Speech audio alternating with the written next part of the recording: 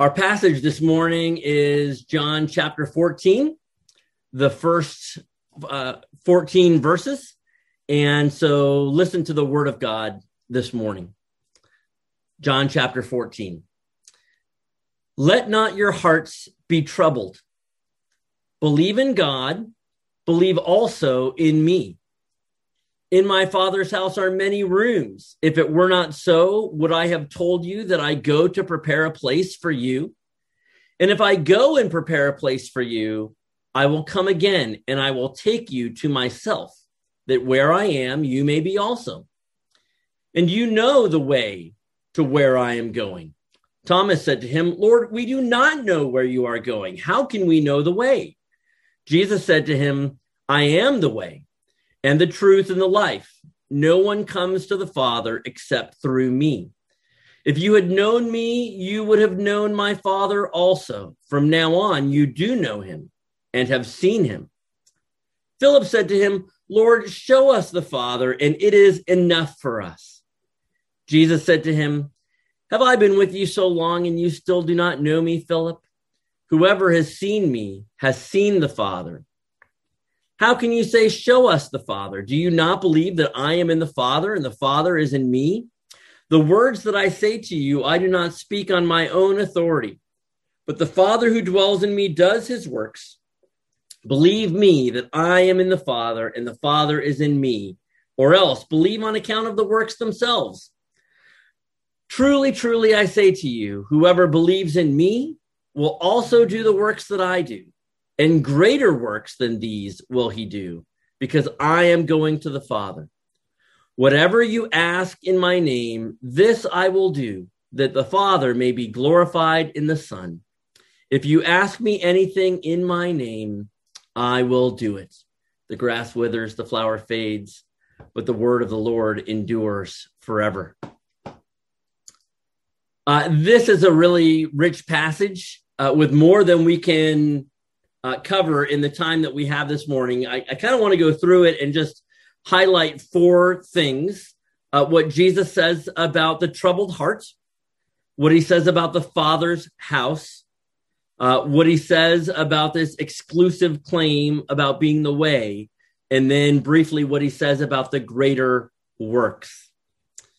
So remember, at the end of chapter 13, Jesus has announced that one of the 12 is a betrayer. He announced that he was going away and that they would be separated from his earthly presence.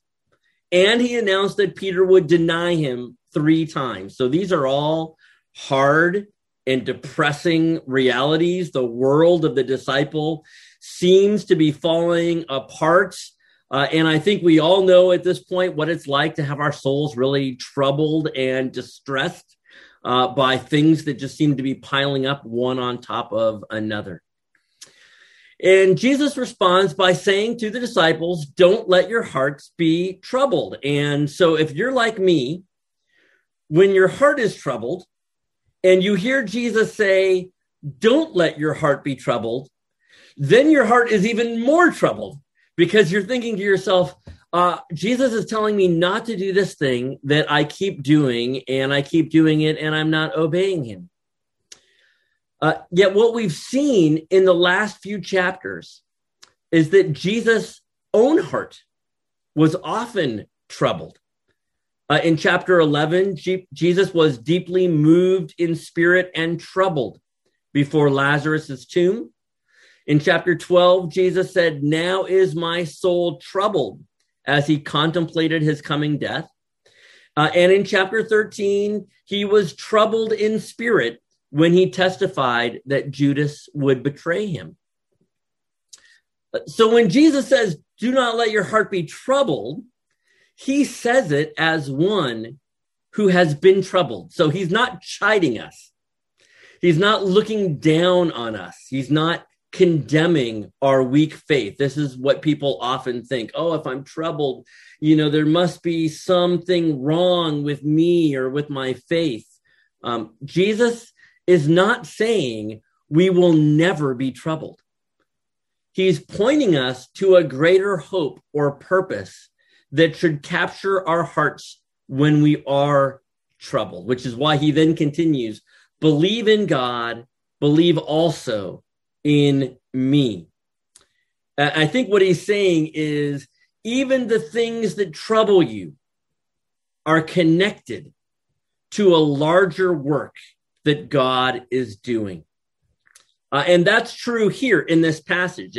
The disciples are troubled because it looks like Jesus is abandoning his disciples. He's going to go away. But the larger work is that Jesus is returning to his Father's house to prepare a place for them. And so let's talk about that a little bit.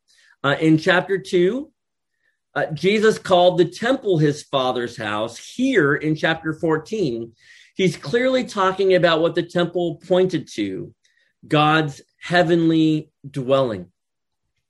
And when he says, I am going to prepare a place for you in my Father's house, he uses this image of, this great mansion with many rooms where we can all be together.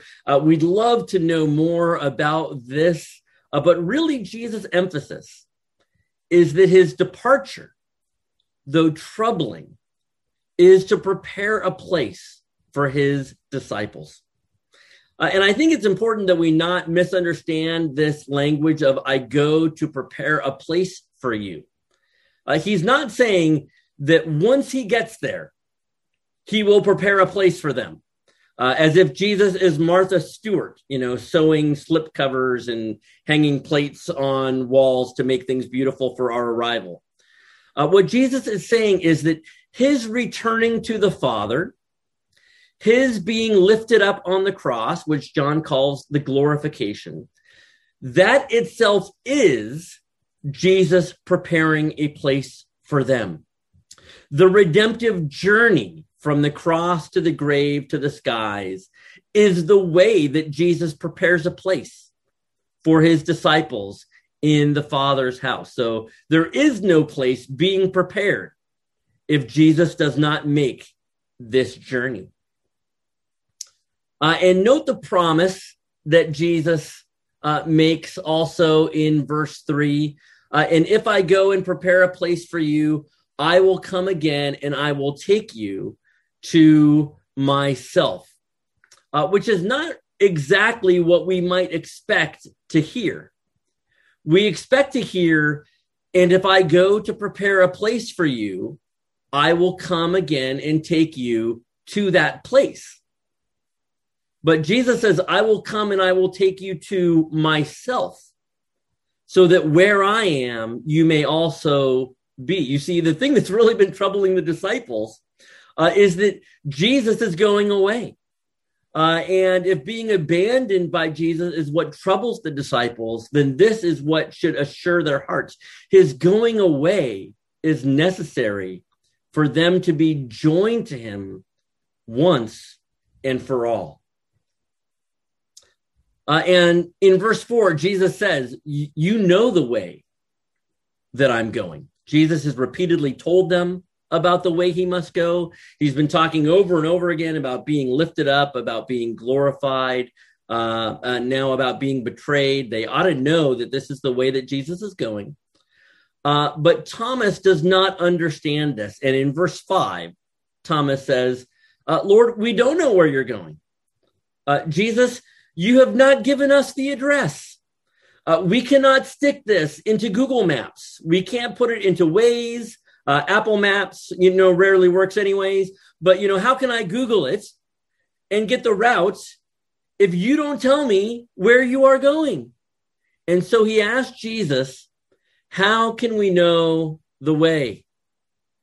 And Jesus, in one of the most memorable verses in the Bible, says to Thomas, I am the way, the truth, and the life. And so here is Thomas's misunderstanding. Thomas thinks that Jesus is leading the way. He doesn't grasp that Jesus is becoming the way. The way for Jesus is the cross, so that the way for Thomas and for us can be Jesus. And so Jesus does not say, I teach about the way. Jesus does not say, I embody a way. Jesus says, I am the way. Jesus often speaks of himself as being a passageway. He says things like, I am the gate. He says, enter through the narrow door. And an early label for Christians was that they were followers of the way. And a way is a connection between two different places. So the verdict of the Bible is that we have been cast away because we have wandered away from God as the source of life. And of course, we are all looking for a way. Every person in the world is looking for a way back to life and meaning and purpose and tranquility. Really, what all people want is a way, is a portal back to that relationship with God that we were created for. And on the night before the cross, Jesus is telling the disciples, that's what I am. That's what my death is. It will remove sin and impurity so that there can be a way to enter into the holy place. And in verse 6, Jesus follows up this claim, I am the way and the truth and the life, with the words, no one comes to the Father except through me. And that's a very exclusive claim. Sometimes it's called the scandal of particularity. There is a particular way.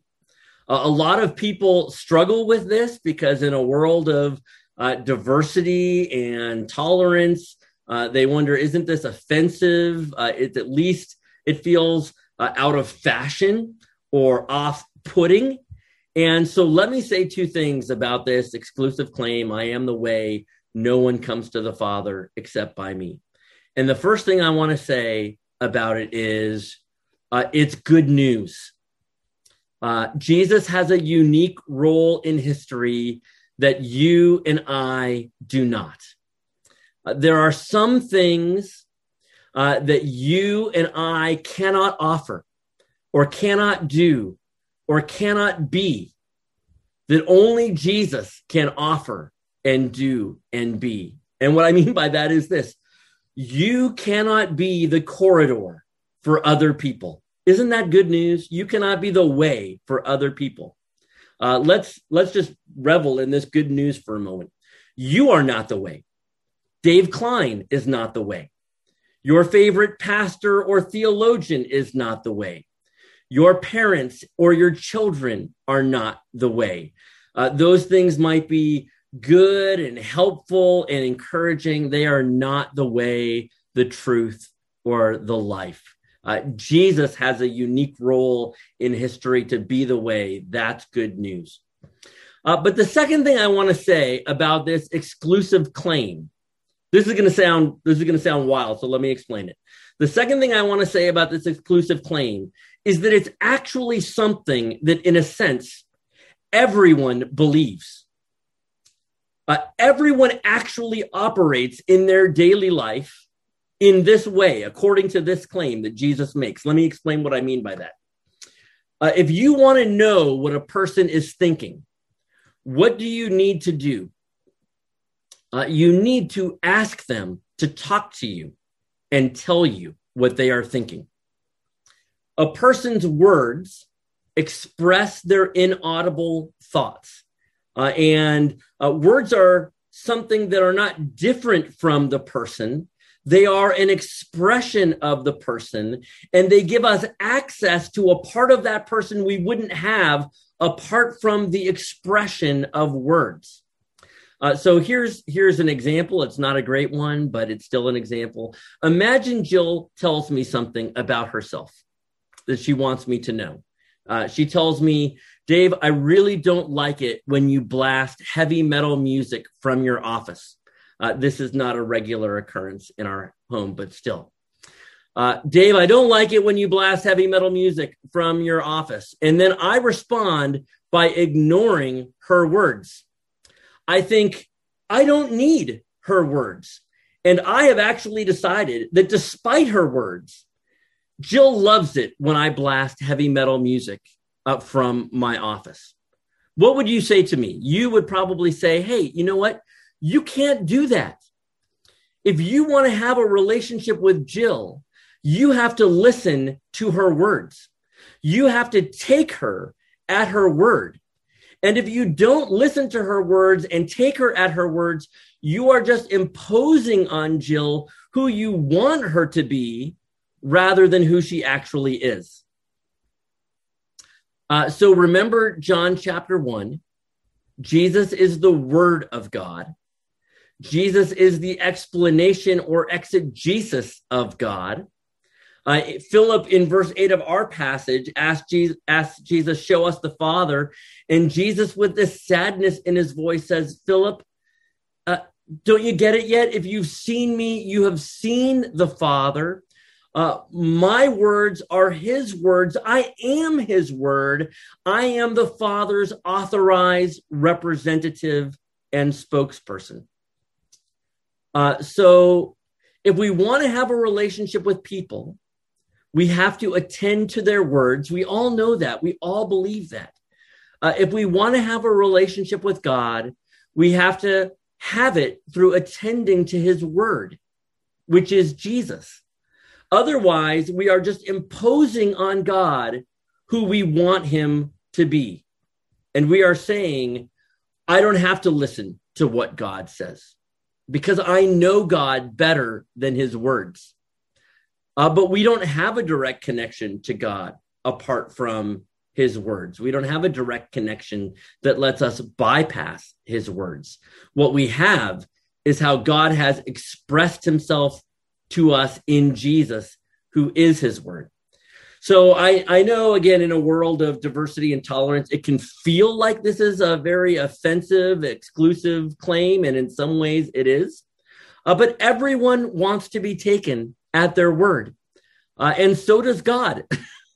And God's word is Jesus. And so I think Jesus is just saying here by this exclusive claim, cling to me, listen to the word that God has spoken, and you will get to where you need to be, which is the Father's house. Okay, so last thing from this passage, briefly, that at the end of this dialogue, let me say it this way.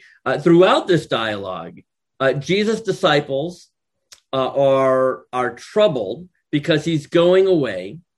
And now Jesus says that his going away is essential to their mission. So it's not just that they should be comforted because something is going to happen later where Jesus says, you know, I will bring you to where I am. It's important now that Jesus goes away. It's essential to their mission. So in verse 1, Jesus said, believe in me. In verse 11, Jesus says, believe I am in the Father. And in verse 12, Jesus makes a promise to those who believe. It's not just a promise for the apostles. I think it's also a promise for us as well. And Jesus says, whoever believes in him will do his works and even do greater works than he did. And so this is a really curious thing. A lot of the commentators, and people sort of try and sort this out. What could this mean that we do greater works than Jesus does? I don't think Jesus is promising that we will top his best miracles. Jesus fed 5,000, but we'll feed 10,000. Jesus healed people of certain diseases. We'll heal them of even worse diseases.